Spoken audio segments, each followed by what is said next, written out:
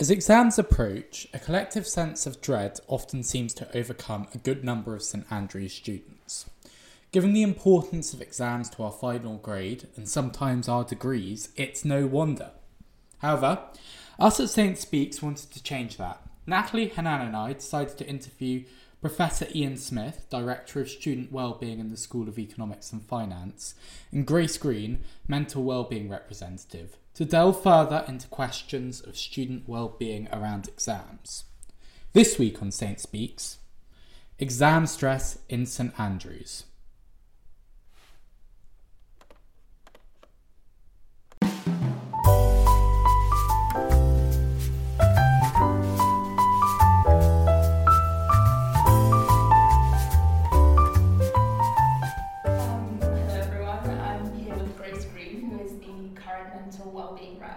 Wellbeing Subcommittee. Thank you for joining us. Yeah, of course. I was wondering to start, could you describe a little bit about what your role as the mental wellbeing rep on the subcommittee entails? Yeah, of course. So I have a couple of different roles.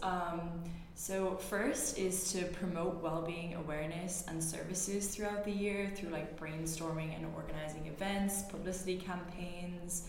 And that's basically just like sharing information and engaging with the student body about mental well-being like throughout the whole year.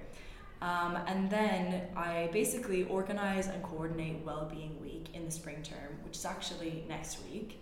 So it's going to be during revision week this year. And then my last role is basically to represent mental well-being issues on the committee. So if an issue gets brought up or there's an event idea, I basically come from the standpoint of what impact is this going to have on the mental health of students. If you don't mind me asking as well, just that mental wellbeing week, is that because this is a particularly difficult time for students? Is that the reasoning behind it? So basically the last few years it's actually been during March, but because of the whole differences in the academic calendar, they've changed a lot. It happened to just fall during this week, but we're actually quite happy with it because it kind of falls during a great time now, and we can use the time and the events to really direct it towards like managing stress, anxiety, exam stress, everything like that. So it worked out pretty well, even though it was kind of an accident. That sounds amazing. Following up from that, what are some of the approaches that you and your team are kind of creating that help students deal with exam stress? Yeah, so of course, as I just mentioned, Wellbeing Week is next week.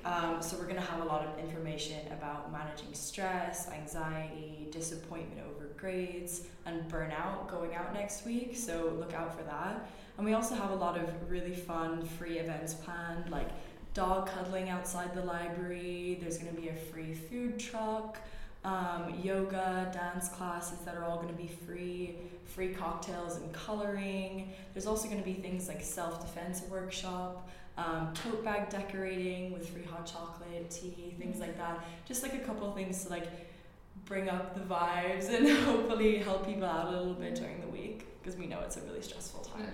Yeah, that sounds amazing. And just kind of more in general, what are some of the ways in which the STABS team or the wellbeing team are spreading awareness about mental health resources? Is it mainly through social media, or are there other platforms? Yeah, so we work a lot with other societies in like collaborations and things to spread awareness about mental health, but also about physical and sexual health as well. We really focus on that too. And you can find all of this information on like social media pages, but we also have like there's posters up in academic schools that you can see, and we're also in contact with academic well-being staff, which aren't utilized as much as they could be.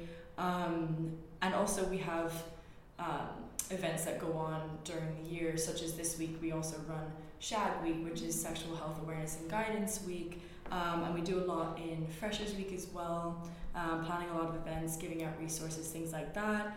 And on top of that, we give out a lot of freebies, like outside the union. You might have gotten a SHAG pack where you have all these fun like little things that like brighten your day, but also a lot of resources of where you need to go if you need help, who to contact, things like that. Sounds amazing. On another personal question, what do you think are some of the impacts that COVID has had on students and exam stress?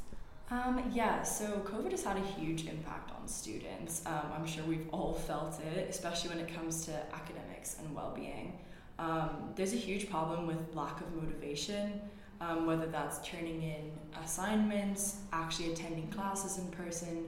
I think the whole transition back to in-person happened pretty suddenly, and obviously after years of not going to class and everything, that's really been hard for a lot of people, including myself, and I'm sure that everyone has felt it. So part of my campaign when I was running for student health officer was to tackle this issue, because I think we were all just expected to jump back in, and I don't think that was really fair.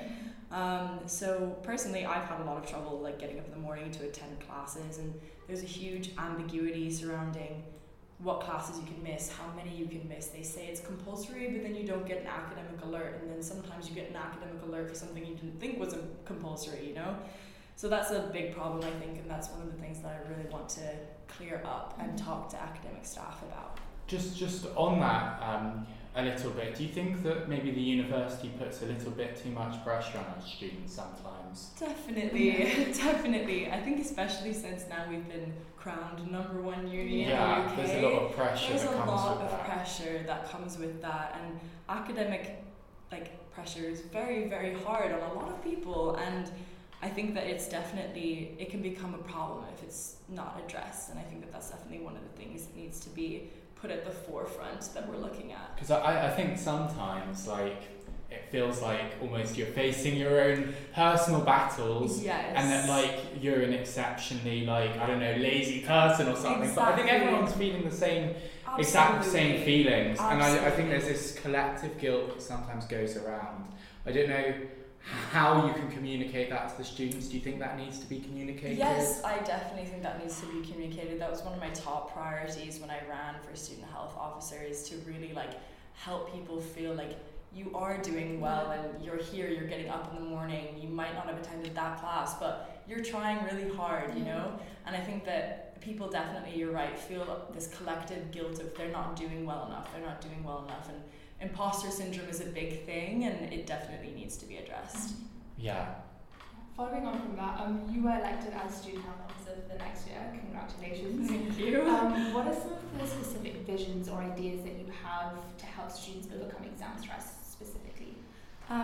So I'm really excited about the position. The main parts of my campaign were focused on mental health and dealing with stress and anxiety, because that's the main thing that happens at uni, you know? So every student has periods where they feel overwhelmed and stressed, and as you said before, there's things going on outside of our academic lives that really, really affect our day-to-day and have a huge impact on what we put forward into our assessments, what we put forward into our exams, and it can be really hard, and sometimes it can feel like our work is on top of us rather than we're on top of our work. To add to that, living with new people and suddenly having to take care of yourself is extremely hard. So I want to work with the Student Representative Council to pass motions that put student mental health first, whether that means campaigning for extension, accessibility, clearer rules on what's compulsory to attend, quiet study spaces, and more study rooms that are available to students, because that's a huge problem right now too. But luckily the library bottom floor is getting open soon, but is that enough, you know? Yeah. And I also want to work with the Wellbeing Subcommittee to plan events that focus on de-stressing, like we have done for Wellbeing Week next week. And I'm really excited to add to this list, and I want to listen to any ideas that students have for wellbeing, whether that's an event idea or an issue that they believe needs to be addressed and brought to the SRC. Don't hesitate to email me, wellbeing@. Thank you so much. All of these were amazing ideas, and thank you for taking your time to come and talk with us. Of course, thank you for the opportunity. So we are here with Ian Smith of the Department of Economics and Finance, and he's also the Director of Student Wellbeing. And so just my first question for you is, what does your role as Director of Student Wellbeing for the department entail?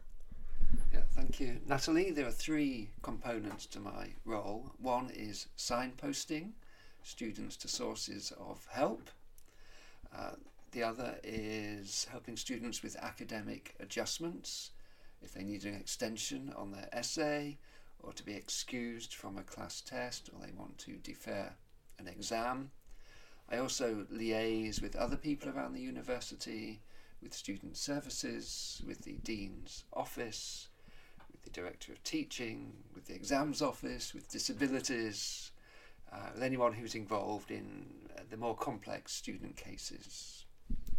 And do you find this is quite a time-consuming role in addition to your research and the teaching you do as a professor? It can be. In my spreadsheet from last semester, we have 200 rows. Some of the cases can be quite complicated and consume a lot of time.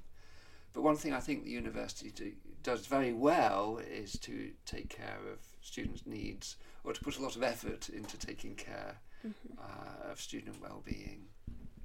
Okay. So why did you choose to be the Director of Student Wellbeing for the School of Economics and Finance? Yeah, well, it's great to help students who are struggling to find solutions to their problems, to support. I always feel that's very positive experience for me if I can make a difference to student lives. And when students show their appreciation, that's also very encouraging. And I have a special email folder labelled thanks for when students do express appreciation, and that's always quite affirming that it's worthwhile doing this job. That sounds very fulfilling. In terms of exams, our biggest question is, so exams have changed drastically in COVID, and as well as that, the assumption is that people's mental health and the well-being of students has changed drastically as well. So have you noticed an impact on exam stress and success due to the pandemic as a Director for Wellbeing? That's a great question. So for 610 years, the university has been offering exams, and for 606 of those years they've always been in person. So the online exam experiment is very recent, and it's during the recent spell that well-being levels have declined, stress levels, anxiety has increased. Is that because of the online exams themselves? It's very hard to draw correlations. Of course, for many students, the trend has actually been away from exams, with schools giving students far more coursework than they did in the past. That means there's a lot more coursework, fewer exams, but this coursework is higher stakes. It counts for a lot, and that can impose a lot of stress on students. Mid-semester, they suddenly have a lot more deadlines, and these deadlines are super important to do well in these pieces of work. So if anything, I think it's the trend away from exams which has increased stress levels during the teaching time. Now, what I've noticed, I'm also an honours advisor, and during the advising process, in economics and finance at least, we have a mix of some modules which have online exams, some which are in person. And there are the three types of students. One type really wants to do a module with an online exam. They find that much more attractive. Another type of student is indifferent, doesn't really mind. What matters to them is the topic of the module. And a third type of student, perhaps the smallest group, is those who prefer the in-person exam. Now, three observations about online exams which perhaps are not immediately obvious. One is that the design of online exams can be quite different from in-person exams. That's because if the exam is online, there are certain types of questions you can't ask. You don't want to ask a question where the student can simply copy and paste from a textbook or their notes, because we don't want to test skills in copying and pasting. So an online exam can look a little bit different from what the equivalent in-person exam would look like. And some students have pointed out to me that the online exam can be harder because you can't ask a question online such as define this concept or explain this concept, where the answer can simply be lifted from Moodle or a textbook. That would be fairly pointless. The other thing about online exams is they're less secure. there's an issue of protecting academic integrity. And I think that's a problem which the university sector hasn't really solved yet, which I think that's the reason why in-person exams are here to stay, because we don't actually really know who's written the online exam, because they're not proctored. So that is a real concern with online exams. The other thing I think is that they sometimes can be more stressful for students, because there is a tendency for some to feel that I've got my notes, I've got my textbook, I don't need to prepare as much for the online exam. So when the online exam comes along, time evaporates as students desperately try to find the right page in the textbook or the right notes on Moodle, and suddenly they're super stressed because time's running away, they can't find the right paragraph in their notes. They realise that actually I don't really understand this concept. So suddenly, because of this under-preparation, the online exam becomes a very negative experience. So sorry, that's quite a long answer to a short question. No, I think that's very helpful. That also, it jogs a lot of questions in my brain. So you mentioned that the in-person exams you think are here to stay, and there's been a transition to a lot more coursework that you mentioned is slightly more stressful in term time. But would you say that online exams are also here to stay? Or do you think that's something that will phase out in the years past COVID?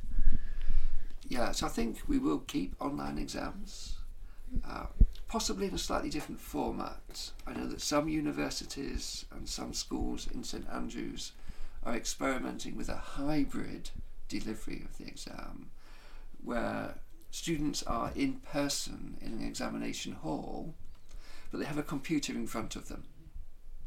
So they're preparing their work on the computer and uploading it, so it's in an online format, but the exam is being proctored. There's an invigilator in the room, and that adds to the kind of security and academic integrity of the exam.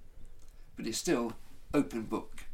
Students can consult sources. So that's a possibility, I think, which solves some of the problems of online exams. I think in the sciences especially, they're very keen on in-person exams because they really do want to test certain problem-solving skills and understanding of technical concepts which are best done in an in-person setting. What I do think in terms of future trends is the shift towards coursework will continue. There'll be more kind of research-based, project-based learning and assessment. So in St Andrews we introduced the Vertically Integrated Projects Initiative, where students join research teams, and the assessment is based on the research they've been doing, the new knowledge they've been creating.